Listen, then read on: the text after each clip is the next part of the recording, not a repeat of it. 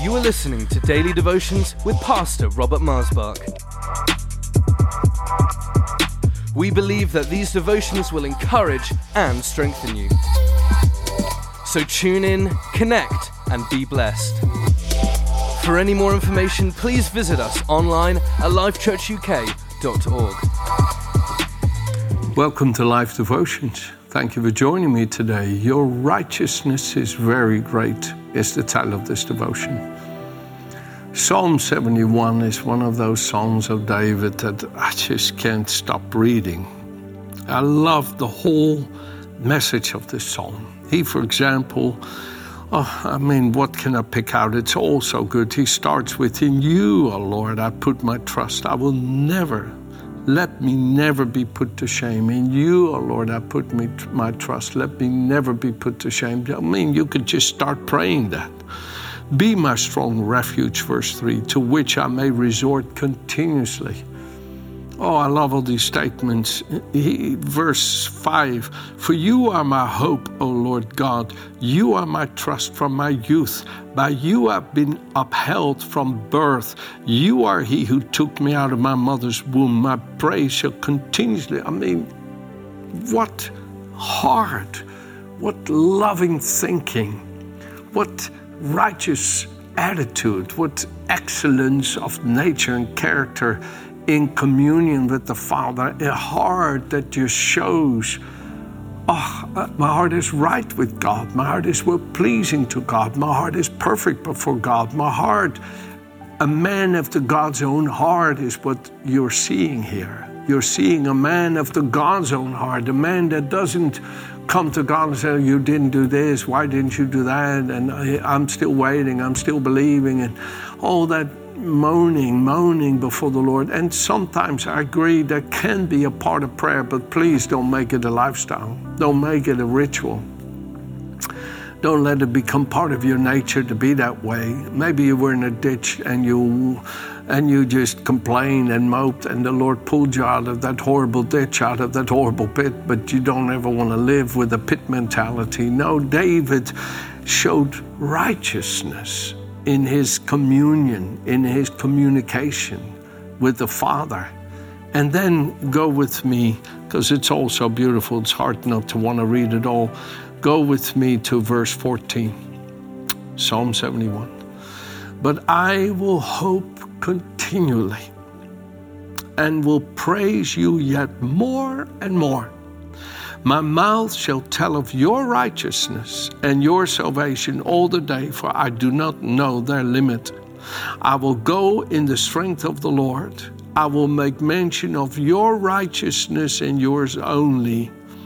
O God, you have taught me from my youth, and to this day I declare your wondrous works. Now also when I'm old and gray-headed, O God, do not forsake me until I declare your strength to this generation, your power to everyone who is to come. Also your righteousness, O God, is very high." That's where I get the title of your righteousness. Your righteousness is very great. It's the title of this devotion. And your righteousness, O God, is very high, or your righteousness is very great. You who have done great things, O God, who is like you? You, Lord God, who have shown me great and severe troubles, shall revive me again and bring me up again from the depths of the earth. You shall increase my greatness and comfort me on every kind. With the lute I will praise you and your faithfulness, O my God. To you I will sing with the harp, O Holy One of Israel. My lips shall greatly rejoice when I sing to you, when my soul which you have redeemed. My tongue also shall talk of your righteousness all the day long. For they are confounded, for they are brought to shame who seek my heart.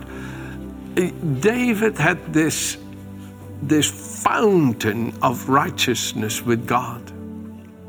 He talked in these psalms, and there's so many of them, as the heart that was pleasing to God, as the heart after God. as the heart that lived in perfect righteousness with God. Even when David suffered the horrific pains of his own failings and sins and shortcomings, of which he says there are too many. They've gone like the floods over my head, Lord. I've sunk in the mire, Psalm 69, and all these psalms where he is weeping to God about his own failings. He says, my eyes are swollen with weeping, my throat is hoarse with crying out to you, but I know you're standing ready with an armload of kindness and love towards me. And even though I'm the son of the drunkard and the talk of the town, I will keep right on praying to you. That's Psalm 69 in the Living Bible. Oh, how I love it. That even when David was confronted with his own failings and with people's accusations and with people whispering in Psalm 41 that he was going to die because some horrible disease is sticking to him and he'll never recover, David just kept on expressing that righteousness with God. And that is a spirit of faith that God's looking for in you and me. That's a spirit of faith that he wants out of you and me. And I want to take you here to 2 Corinthians chapter 5. Oh, how I love this chapter. How I love this chapter, and especially these verses. For the love of Christ compels us. For the love of Christ compels us, because we judge thus, that if one died for us all, then all of us have died.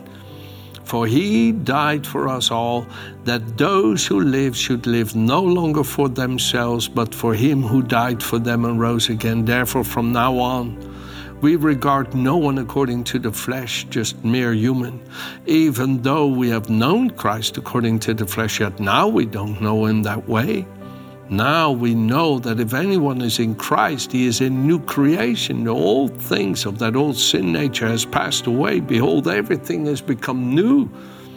Now all things are of God, who has reconciled us to himself through Jesus and given us the ministry of reconciliation. That is, that God was in Christ reconciling the world to himself, not imputing their trespasses to them, but has committed to us this word of reconciliation. Now then, we are the ambassadors for Christ. As though God were pleading through us, we implore you on Christ's behalf, be reconciled to God. For he made him who knew no sin to be sin for us, that we might become the righteousness of God in him. I mean, it's almost like it's not possible. It's not possible. Jesus, who knew no sin, was made sin for us and suffered the punishment due us. All that cruelty that was done to him in his life on earth and in his death on the cross, how they tortured him so brutally. If you ever struggle with vengeful feelings, with vindictive feelings, with that horrible nagging pain that they should pay for their sin because of what you've suffered because of them, look at the cross of Calvary. Were the nail prints in his hands sufficient for you as punishment? With the crown of thorns upon his head that was beaten with sticks, and the thorns that were this long went deep into his skull and blood gushed out of his head, was that sufficient punishment for you? When they tore off the skin off of his back and chest as they brutally chastised him, mercilessly ripping the skin off of his body and cutting through the flesh. Is that enough punishment for you? When they so brutally spit upon him and pulled out his beard and hung upon a cross and drove nails through his hands and feet, is that enough punishment? Do you get it? And I know that's a very graphic way of making the point, but sometimes we need to wake up. Jesus bore the punishment that was due us, due you, due me. He bore that punishment so that God, on his behalf, could declare us not guilty. Romans chapter 3 talks about that because of Jesus, God could declare us not guilty. And through faith in Jesus, we could enter in complete forgiveness and cleansing away of every stain of sin and guilt and shame, of every vengeful and vindictive and offended, hurt feeling inside of our hearts. You see, he who knew no sin was made sin for us so that we could become the righteousness of God. That right standing that he now enjoys in the Heavenly Father's presence, that perfect communion with the Father, is what he now imparts to us by the Holy Spirit. So that now we can live in this perfect righteousness with God. You see, it says here in 1 Corinthians chapter 1, for of him, of the Heavenly Father, you are in Christ. It's the Heavenly Father that placed you in Christ Jesus, who's become wisdom from God, and righteousness, sanctification, and redemption, that as it is written, he who glories, let him glory in the Lord. Jesus has been made wisdom. Now through Jesus you can comprehend and you can connect with God, for all the riches of the Godhead are housed in him. And he has become your righteousness, sanctification, and redemption. It is more glorious than we could ever have dared ask God to do for us in saving us. And therefore Paul says, I'm not ashamed of the gospel in Romans 1:16 of Christ, for this is the power of God to salvation for everyone who believes. Yes, for the Jew first, but also for the Greek. In other words, for everybody. For in the gospel of Christ, the righteousness of God is revealed from faith to faith, as it is written, the just shall live by faith. As you begin to just trust in the Lord Jesus with your heart, you believe that that he is the Son of God. With your heart, you believe God raised him from the death, and with your mouth, there it is, Romans 10:10, you confess that he is your Lord. Salvation begins to come. What is that salvation? Perfect righteousness with God. Perfect righteousness with God. And you see, the Apostle Paul was a man who lived like many today, but maybe not in the way that Paul did it. But many people feel, no, as long as I'm a good person, then I'm okay. And they boast in self. And they think, well, I wasn't like him.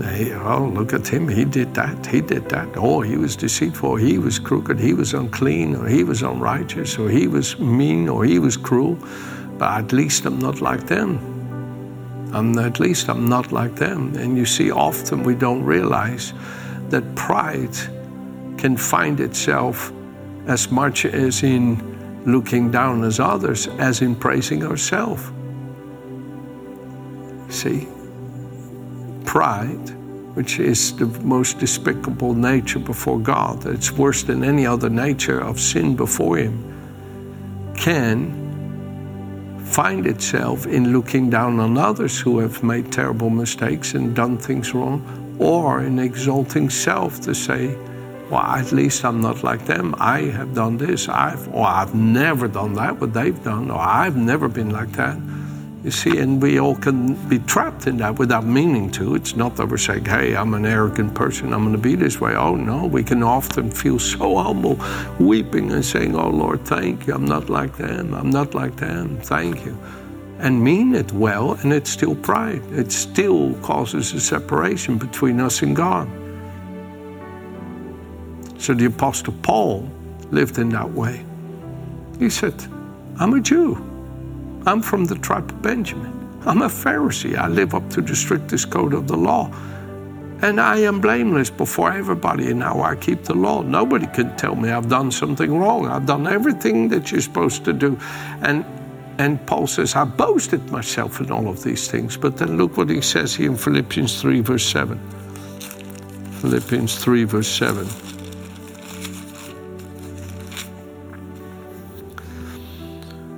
But what things were gained to me, these I've now counted loss for Christ.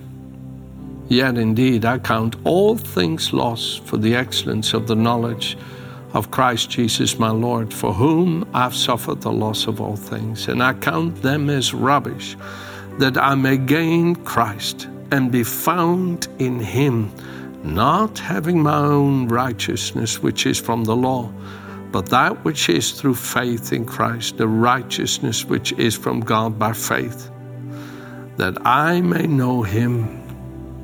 He says, I want to live in this righteousness that comes through my union with Jesus, a righteousness that I never knew what it felt like when I was seeking my own righteousness through my efforts and my good deeds. But now the righteousness I enjoy through my union with Jesus, the righteousness he has in heaven with the Father that he imparts to me by the Holy Spirit, that I receive by simply trusting in him, it is heavenly. I know nothing against myself. And that doesn't mean I don't make any mistakes, but I know the love and acceptance and well-pleasing spirit of my Father. I've been made accepted in the beloved, as Ephesians 1 talks about. I live in this incredible peace with God that surpasses all my understanding. And I have this tingling of joy that my Father loves me and that he's for me. Oh my goodness, I can't stop talking about this righteousness that I am given through faith in Christ, a righteousness I don't deserve. It's not mine, it's his. What a wonderful thing, friends. This is what God has for you and me. Amen. Have a good day.